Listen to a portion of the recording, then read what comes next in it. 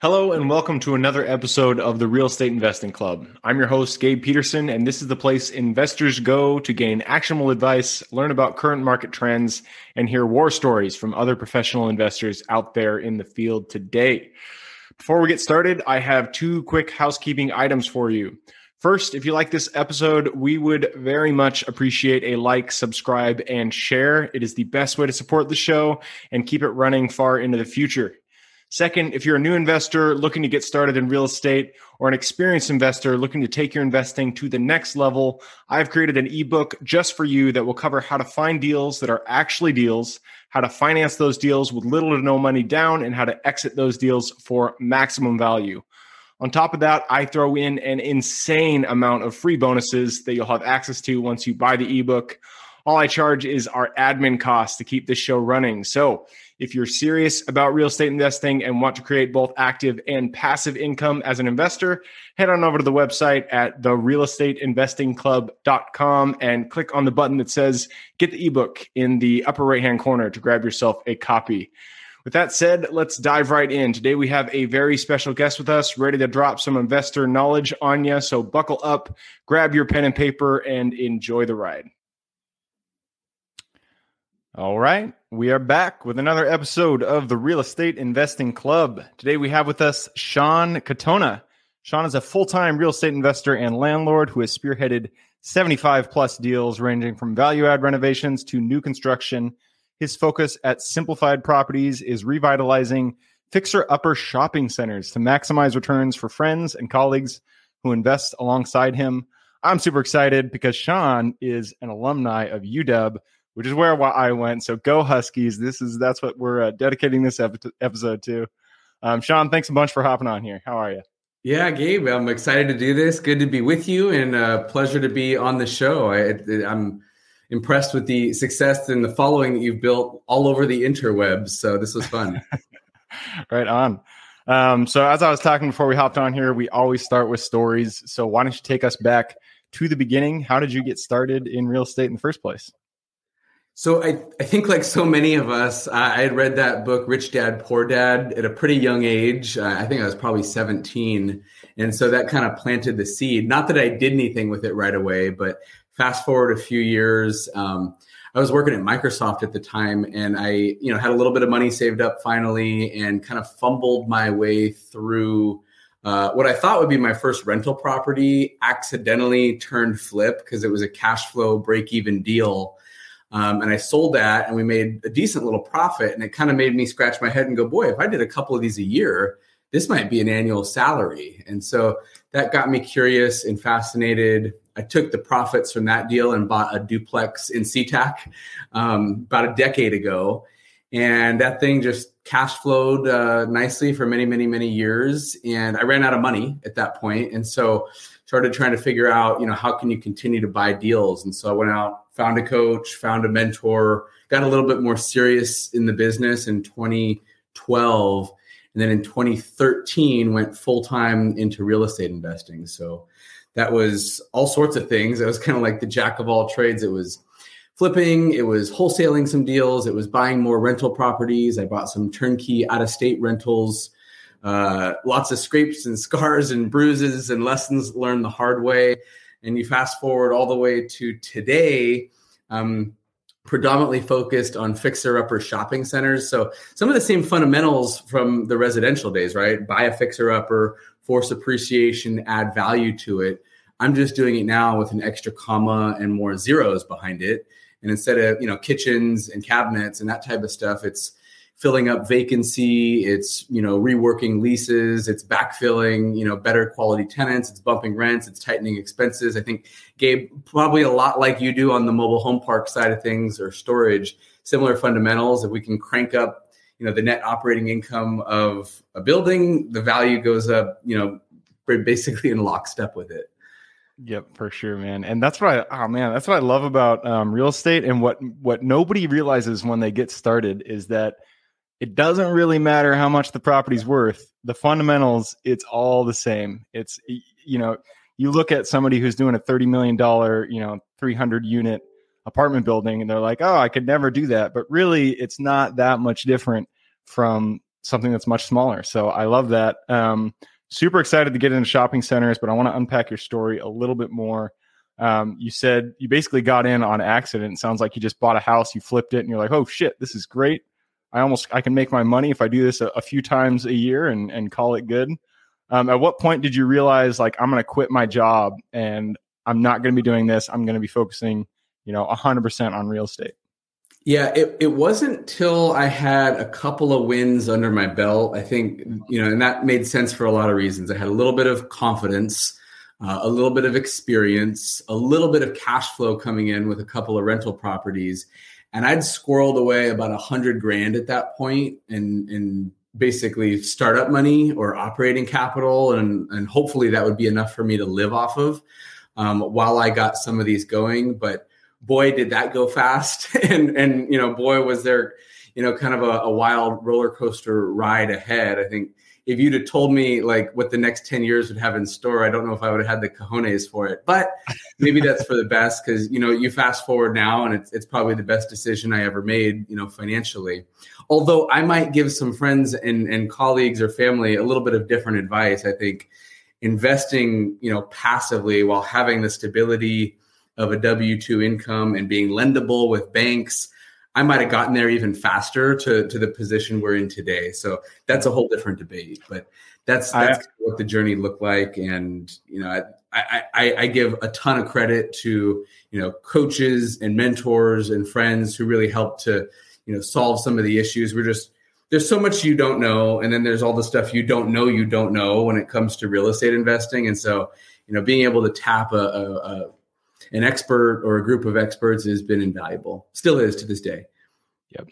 Yeah, no, I'm a firm believer that you got to be a little dumb in order to really make it in real estate, because you got to just do it. You can't wait until you know everything. You just got to bite the bullet. You got to get out there. You got to do a deal and just hope and pray and just keep going until you find something that works.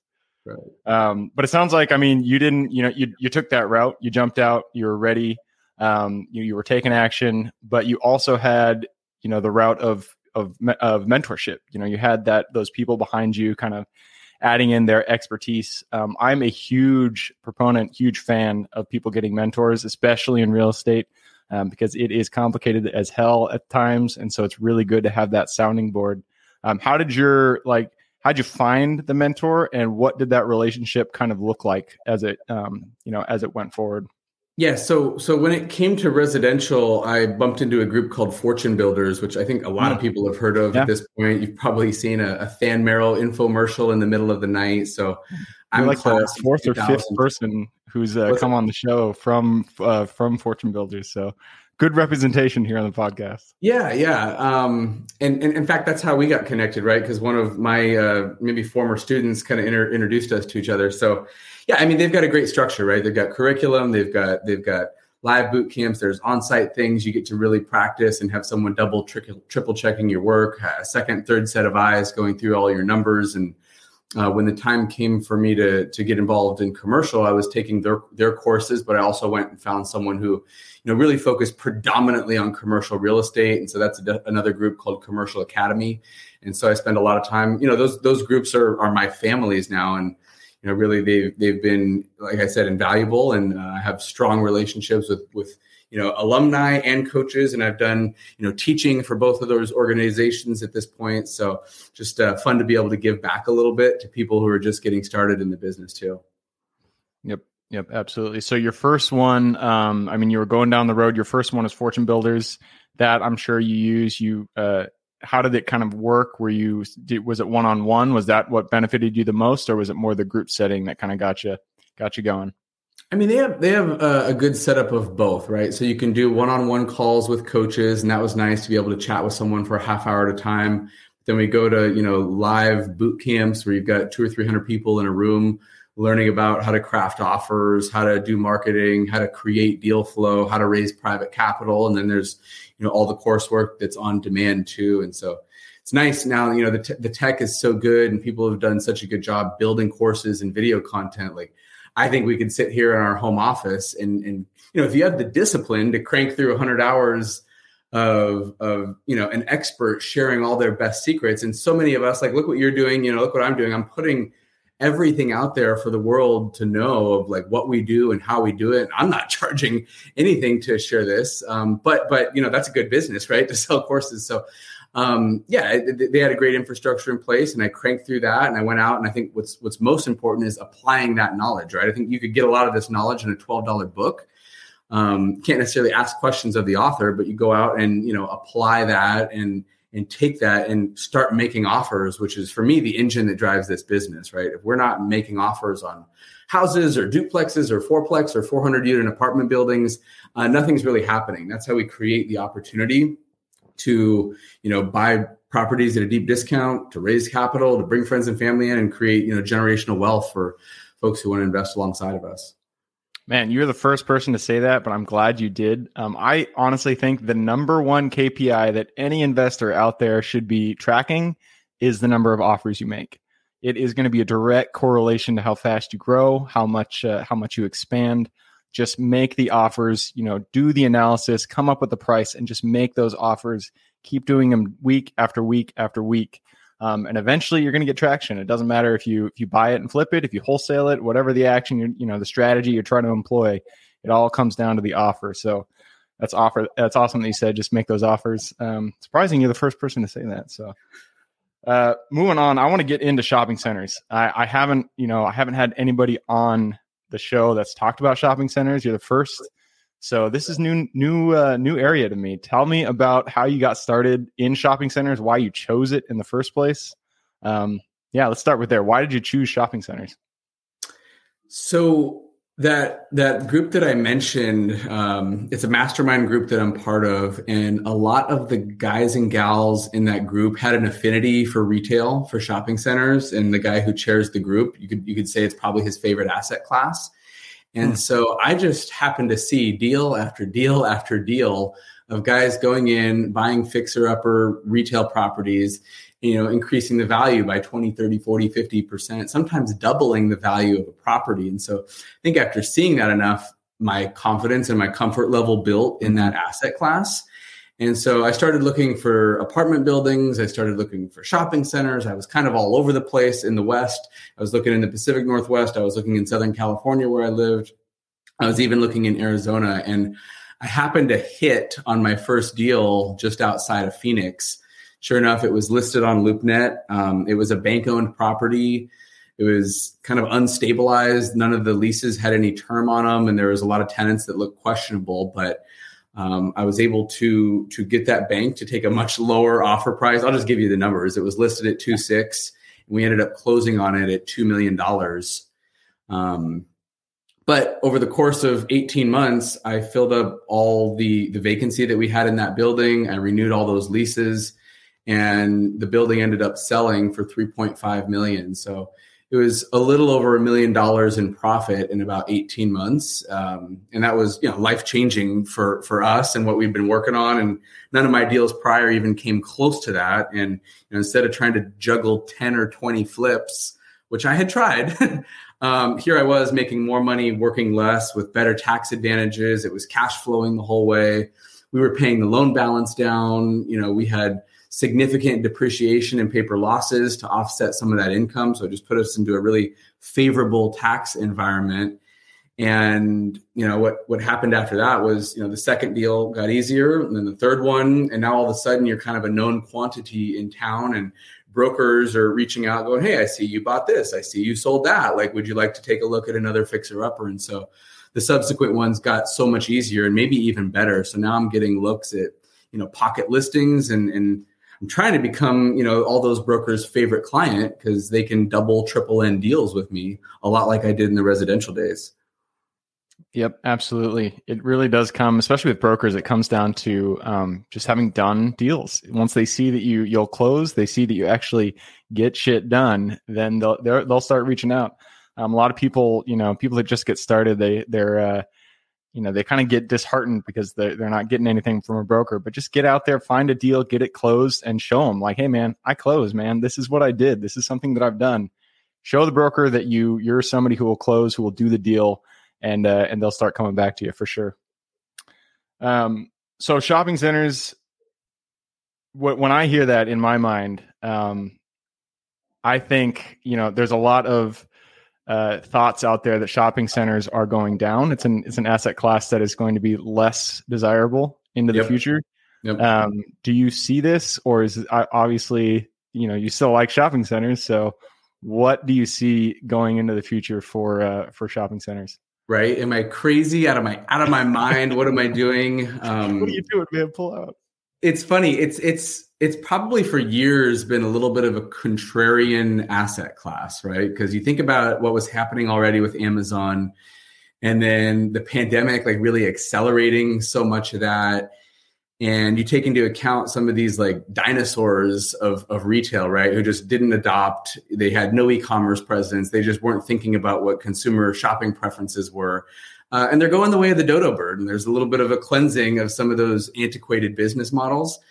But there's a whole different side of retail. When you think about the J.C. Penney's and the Sears and the Kohl's, you're kind of like, ooh, like I don't go there to shop anymore. Like so much of it is just getting delivered to my doorstep. But there's a whole category of service-based stuff and experiential stuff. So you think about where you go to get your dog groomed. You think about where you go to get your haircut, where I take our kids to school, the restaurants that you go to. So a lot of, the nail salons, we could go on and on and on, but there's going to be a ton of stuff still that we go out physically and have an experience, or we want to have that in-person experience. And so it's made probably everyone in that asset class think about their tenant mix a lot more cautiously or carefully or strategically. And it's like, what is going to be a tenant for the future, and who is going to be here in 5 or 10 years, and who are the guys that are adapting? And so I think about that a lot when I'm buying a deal, and then also when I'm backfilling that vacancy. So, I like putting in those service-centric, Amazon, internet-resistant tenants because I know there's always going to be demand for those.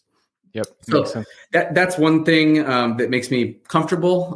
It's also an asset class where, because, no offense, but multifamily is so hot, because industrial and logistics are so hot, because mobile home parks have gotten so hot. You see the cap rates on those compressing and the returns getting a little bit tighter, and maybe the margins getting a little bit tighter. And you almost see the opposite over here in retail. So instead of, getting a 4 cap or a 4% return on my money unleveraged, I can go to Phoenix and get a 7 or an 8 cap pretty typically. And if I go and do a value add deal, I can probably expand that up to a 10, 11, 12 cap in some cases. And so I'm getting 2 to 3 times the return on my investment, or I'm stretching my cash that much further, or I'm stretching my investors' cash that much further. And so, a lot of my investors live in California or live in Seattle, and they like the idea of getting 2x returns on what they might be able to get in a multifamily deal in Southern California, right? So all those things kind of created the perfect storm for me. And I'm very selective, right? Like I'm looking for unicorns. I buy a handful of deals a year. I probably pass on 95 out of 100, put out a couple lowball LOIs. And if those get accepted, like I'm going to make a killing on those. They're going to be great deals with a lot of margin for error, where if, we lose a tenant or 2 or 3, we're still cash flow positive. We still have tremendous debt flow or debt coverage ratio. So there's so many ways that we're protected and that we're mitigating the risk when we go in and buy right. And we get well-located buildings that had good traffic count, that have good visibility, that have good signage, which sometimes we're improving. So a lot of those things go into, the business model of what we're buying and how we increase the value of those properties, which maybe is a whole other point to talk about. Yeah, there's a lot to unpack there for sure. The one thing that I want to stress for everybody listening, he said, make sure you're buying right. It always comes down to buying right. You can buy, the most, unsexiest of asset classes. But if you buy it right, then it'll work out, because it all comes down to the purchase. So, okay. So, retail or shopping centers are also, it's a very broad term. There's a lot of things that can fit into that. You're not going around, you're not buying like South Center Mall, right? You're buying basically strip centers, correct? That's like typically what you're looking for? Yeah. A lot of the brokers would describe it as like a neighborhood center. And the definition varies a little bit, but most of the stuff that I look for is between 20 and 50,000 square feet. Okay. And there's some outliers. I would go down to 10,000 feet, and that might be considered more of a strip center. I could go a little bit bigger. I've got one in Tucson right now that's an Albertsons anchored center. So you've got a big grocery store there driving tons of foot traffic, but we own all the shop space on either side. Albertsons owns their own building. So that'd be considered a grocery anchored center. But, the biggest thing that I look at, regardless of the size, is the upside potential. And so I'm not terribly concerned with the cap rate so much. I'm just saying, hey guys, like we would on a house, find me a deal. And I'm talking to my brokers here. Find me a deal with a significant problem that we can go in and solve. And by doing so, we can increase the value of the property by 2x. And so that might be a 50% vacant building. It could be deferred maintenance. It could be a terrible sign. It could be a parking lot. We do landscaping. I might help the tenants do a new build out inside of their suite and make contributions towards that where the last ownership group did not.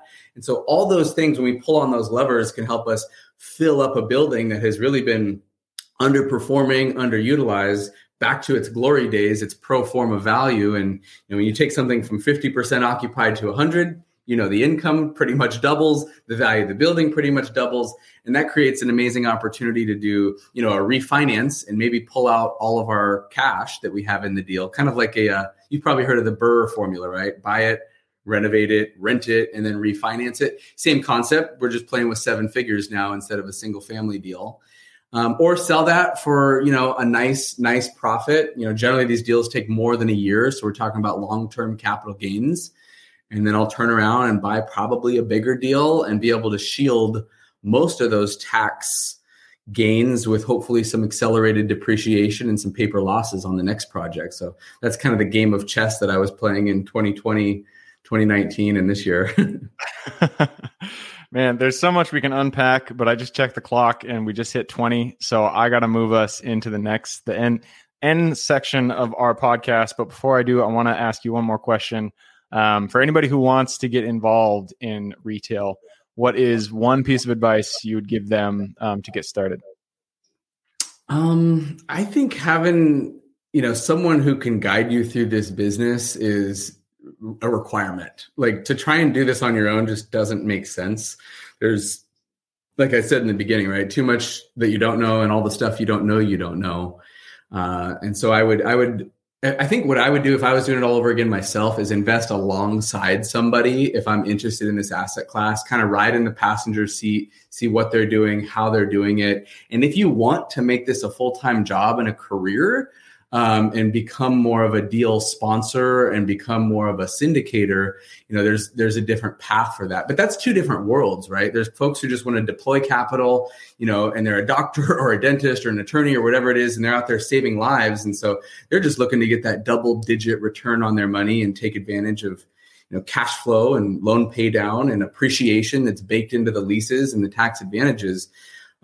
Versus, going out and sourcing deals and negotiating with brokers and recruiting tenants and all the things that go into the active operation side of the business. So I think align yourself with someone, Gabe, like you. If you're doing storage or mobile home parks, I think investing alongside you is a no-brainer. If you're interested in retail, investing alongside someone like me probably is really interesting. And then if you get to the point where you want to, be in the driver's seat, go out and find somebody who can guide you through that process. Or maybe you've learned enough at that point to be wildly successful on your own. Perfect. I love it. Great advice. Moving us into the last quick question round. And it always starts with books because I'm a big bookie. So give me 2 book recommendations, one for general life wisdom and then one for real estate. Okay. I really liked The One Thing by Gary Keller. And maybe it's because of my personality. I can get distracted in so many different directions. There's so many ways to make money in real estate, and there's so many things to do as an entrepreneur. It really helped me to get clarity on what's the one thing that I can do such that everything else will become, unnecessary. And for me, that was buying another shopping center. Because when I do that, we're creating 6 figures of cash flow, not just for us and our family, but for, our investors in a lot of cases. And then you can afford to write checks to solve a lot of your problems and just getting absolutely focused. And Gabe, it came back to that other thing we talked about earlier was deal flow, right? When I'm doing deal flow to buy another shopping center and I'm writing up offers, it can create a 7-figure income. And so that is life changing for us and for so many people that are involved in this business. So I don't know that's a general book, but that's how I applied it to real estate. In terms of real estate, there's a really good one. And you know what? I'm gonna look it up because I thought it was so good. So let me circle back on that while you pop up your next question. All right, sounds good. Moving on. So I lost my space. There we are. Okay, so if you go back to the Sean who had zero experience in real estate, he was just graduating UW, proud Husky. Go back to him, give him one piece of advice moving forward.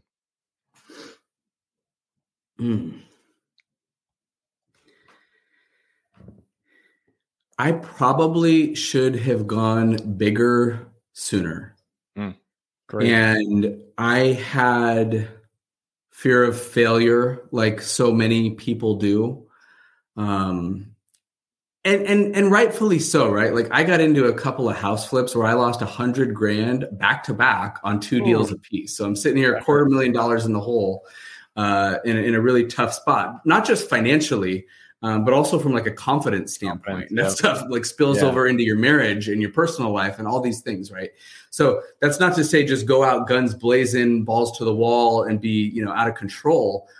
But the same amount of time goes into finding a $6, $7, $8 million deal and doing the paperwork and the loan and the underwriting and adding value to that building as does a $1 million building. And so I could choose to do, one $6 million building or 6 $1 million buildings or a ton of small single family homes. And that was one of the reasons why getting into commercial and adding an extra comma and more zeros just became a no-brainer, right? Because if you do the math on how many single family rentals you need to own to have an interesting amount of cash flow, it's a lot, right? 30, 40, 50. And for some people, that's just like the warm-up. And I thought, boy, this is going to take a long time and be a lot of roofs and a lot of plumbing systems. So going bigger and capitalizing on the larger economies of scale that exist in commercial real estate. Like, can you imagine if I did that with my first 2 or 3 years in the business, as opposed to waiting 6 years to get into that side of it? And like that created our first 7-figure payday. And that's just been growing exponentially, right? And the momentum is increasing. And so, I just didn't know, right? I didn't grow up with a bunch of, rich people around me. I didn't know anyone who was doing commercial real estate. And I think 90% of the people who invest in real estate invest in single family residential because it's what they know. It's what people around them are doing. And this whole world exists. It's like taking the pill in the Matrix, right? And you're just like, oh my God, I had no idea this was possible. And I think a lot more people would passively invest in larger deals with better economies of scale if they truly understood how this worked and how much better the returns are. Yep, for sure. No, going big, I think that is great advice. And it's hard to give out, especially because that's why I think mentorship is so crucial, because you want to go big for sure. But if you don't have any of that experience, it really is difficult to go big from the get-go. Like if you haven't done a deal yet, I do think that starting with single family for somebody just getting started, I think that's a good route. If you don't have any experience, you don't have anybody in your immediate network who can kind of show you the ropes. But that's why mentorship is so good. People listening, watching, if you want to get into real estate, get out there, get a mentor who's done it, and they can get you to the go big stage like Sean was talking about. All right, so moving on, quick question round, right? Moving on to habits. Habits are the foundation of our life. So if you could point to one habit that you feel has contributed the most to your overall health, well-being, happiness, what would that be?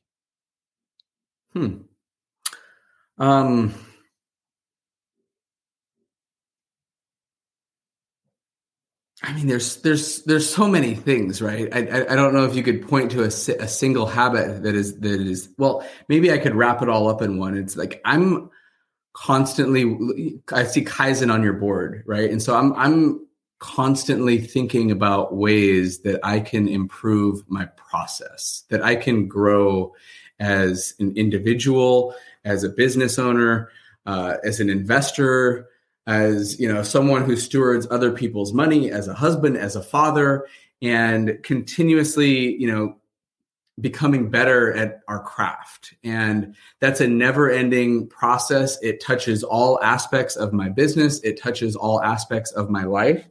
And I guess that is something that I'm deeply passionate about, because I do read a lot of books, and I do listen to a lot of audibles, and I do go to mastermind groups, and I do get together with other people who are far ahead of where I'm at. And I'm constantly looking at ways that I can stretch my capacity, think bigger, work smarter.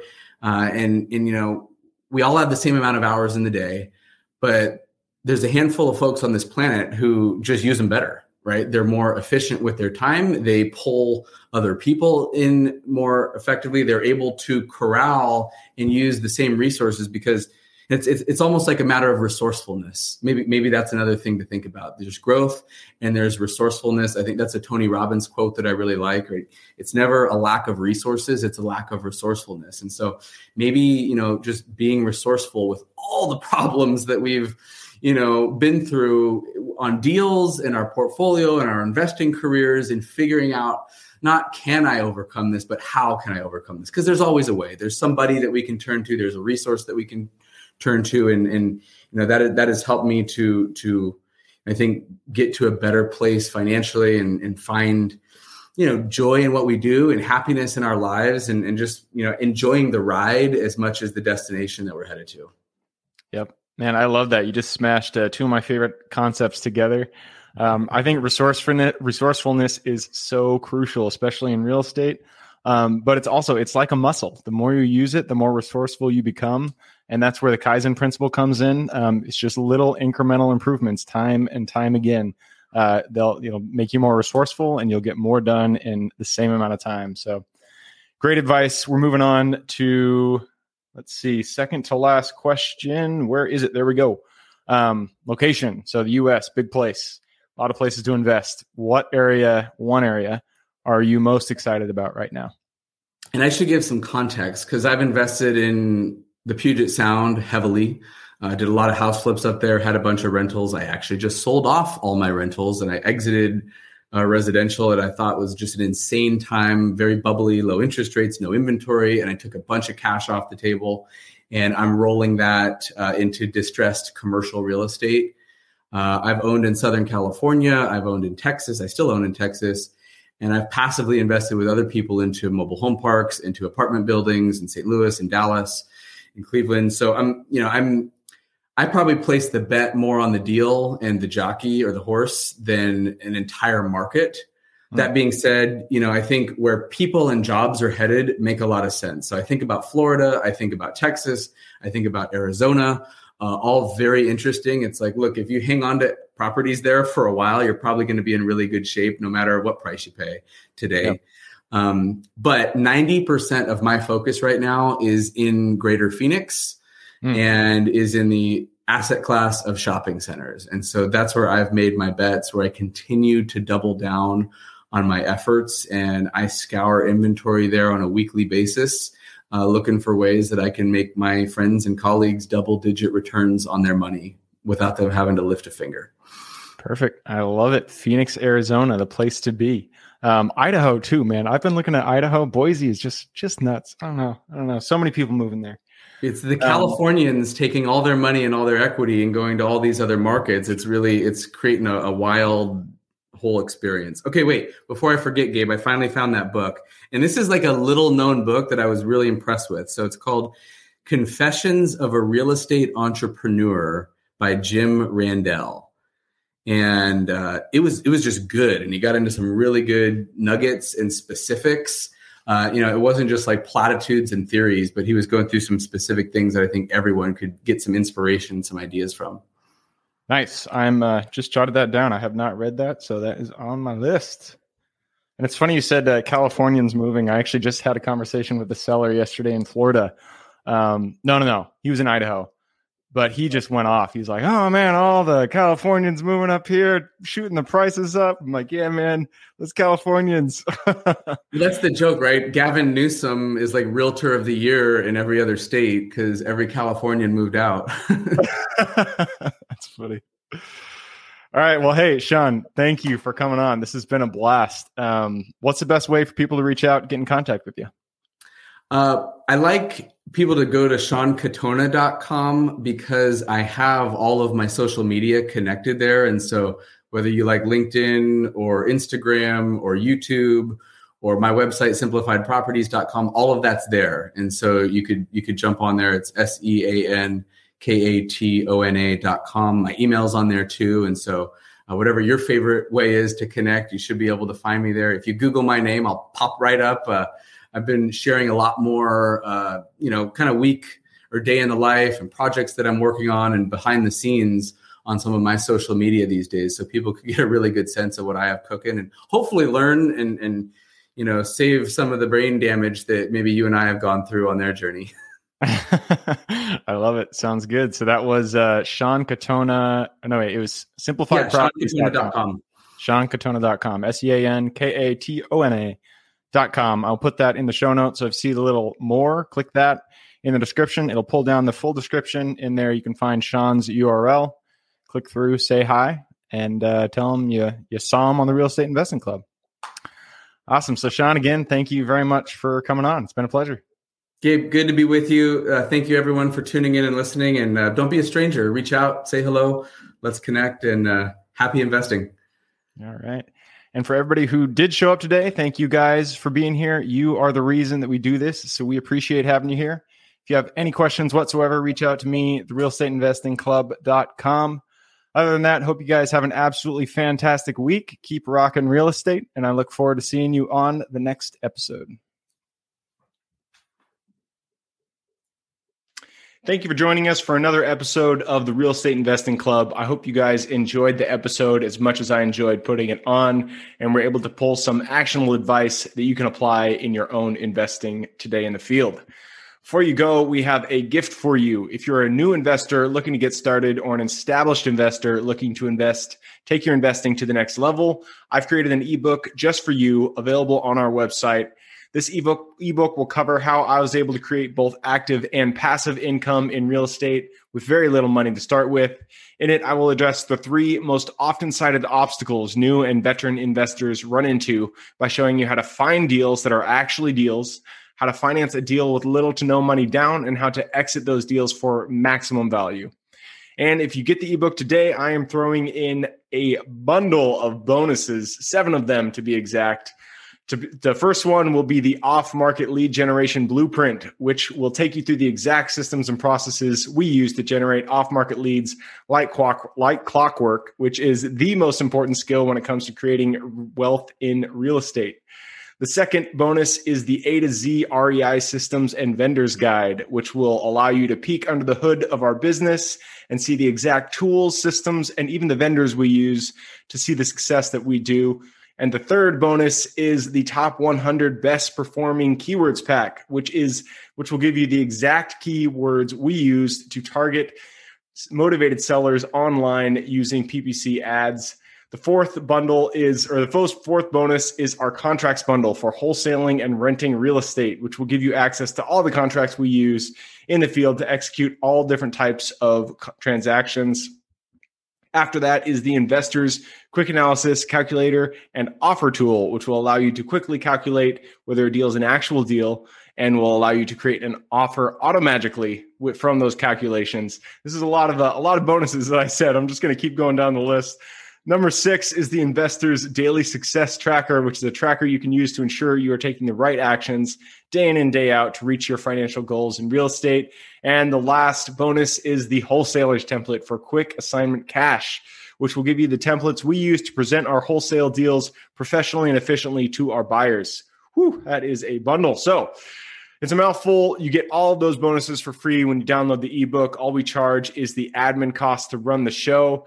So if you're interested in the ebook and the bonus bundle, head on over to the website at therealestateinvestingclub.com. Click on Get the ebook bundle at the top of the page to take advantage of that deal. And with that said, I hope you have a fantastic day, an even better week. Keep rocking real estate, and I look forward to seeing you on the next episode.